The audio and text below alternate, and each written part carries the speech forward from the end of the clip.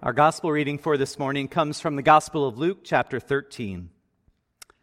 At that very hour, some Pharisees came and said to Jesus, "Get away from here, for Herod wants to kill you."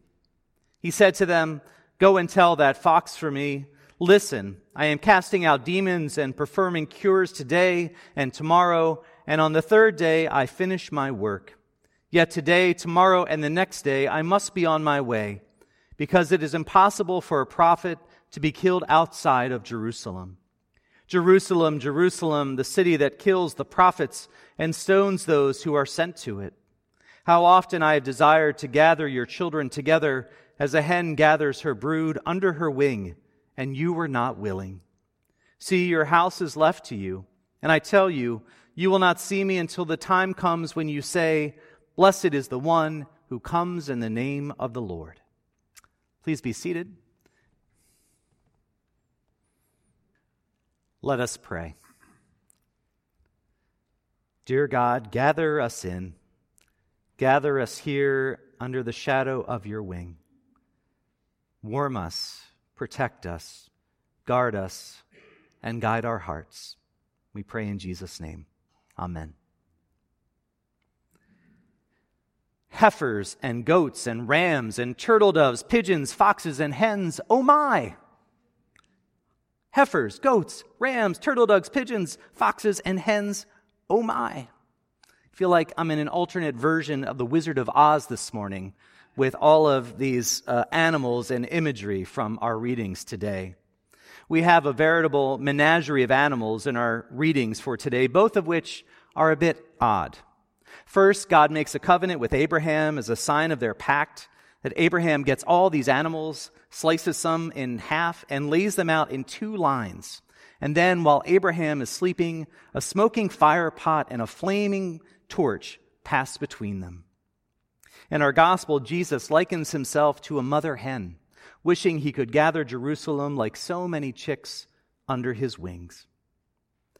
These are the kinds of readings that you might pass right over when you're reading the Bible on your own, but here they are assigned in the lectionary for the second Sunday in Lent.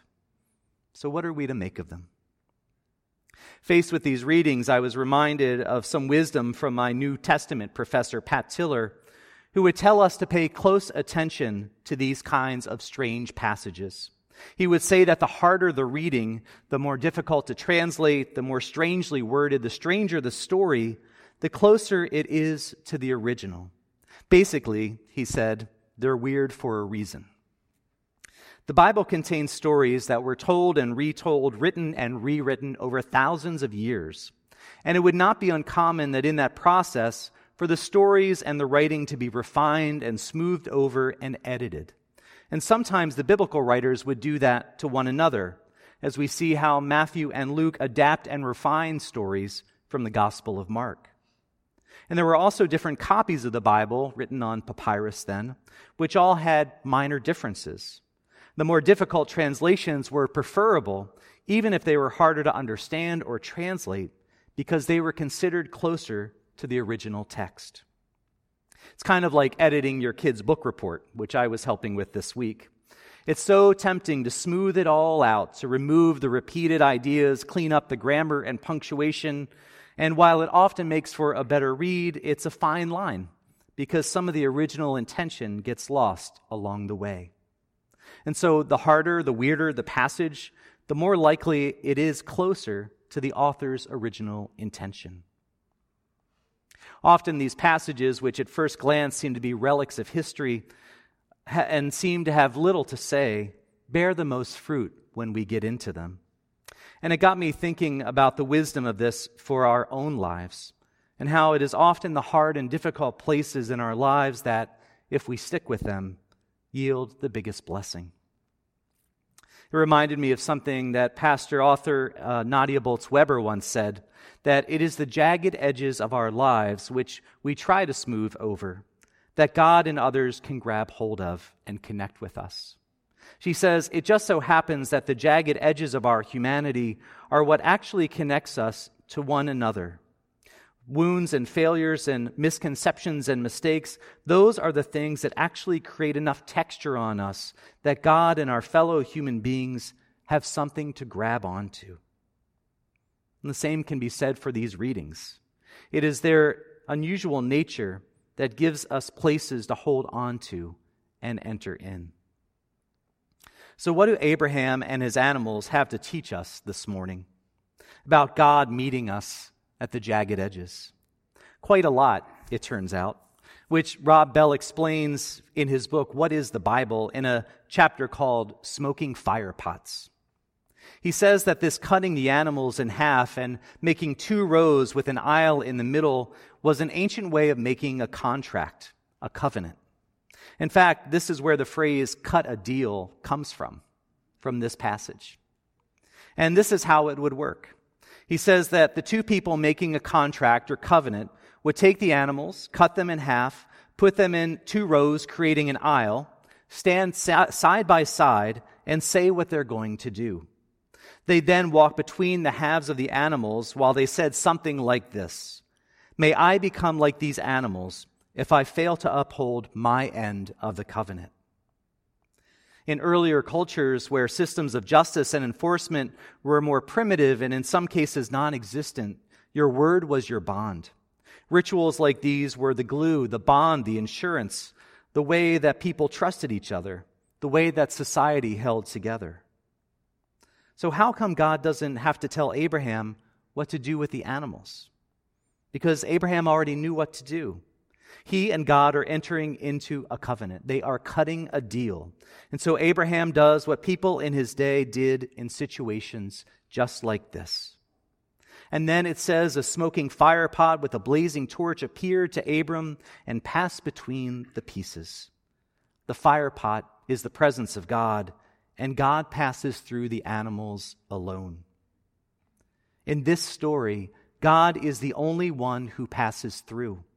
And so the story starts with something familiar that people did all the time, but then takes an unexpected turn. In the story, God commits to upholding both ends of the deal. Even if Abraham fails to do his part, that God would be faithful.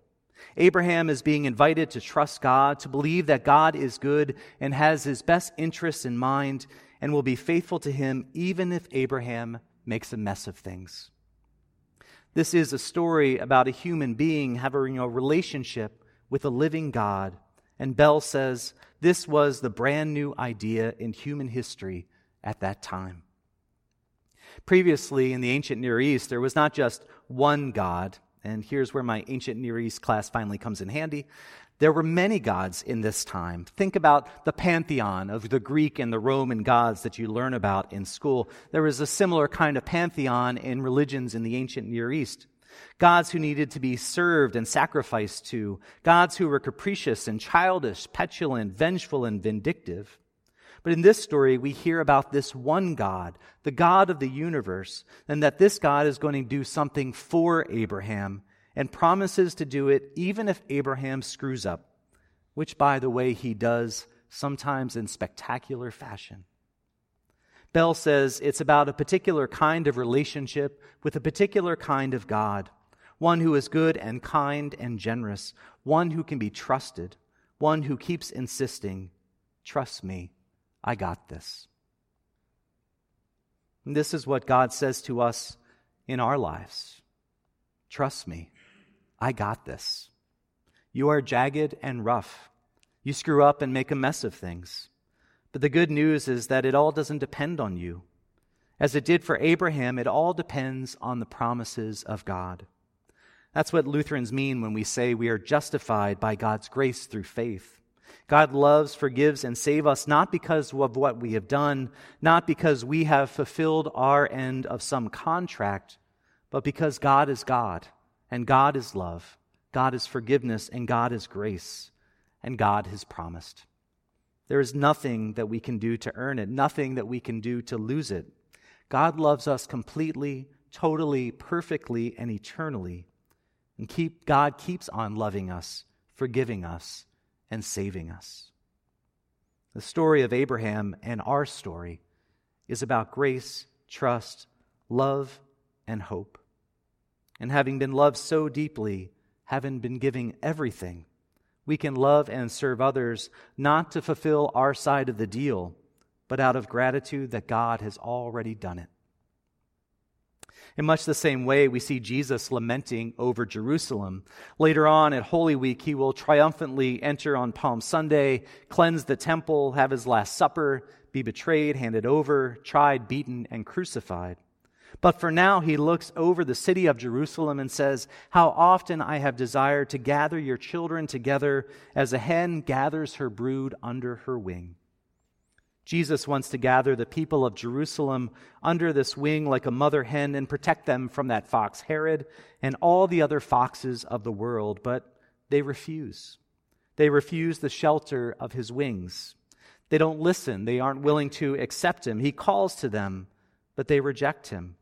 Even the adoring crowds that followed him everywhere and oohed and awed over his miracles would eventually turn on him. At his trial, the crowd of people there chose to release Barabbas, a bandit, instead of Jesus. His number one disciple, Peter, denied him.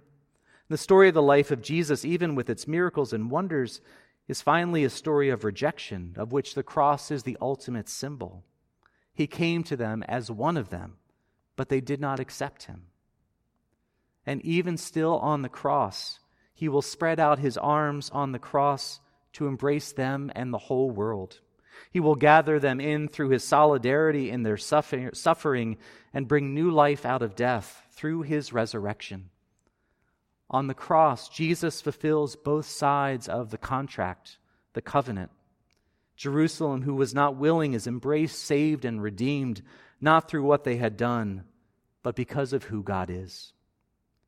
Jesus fulfilled both sides of the deal by laying down his life for us. That is where we are headed this Lent.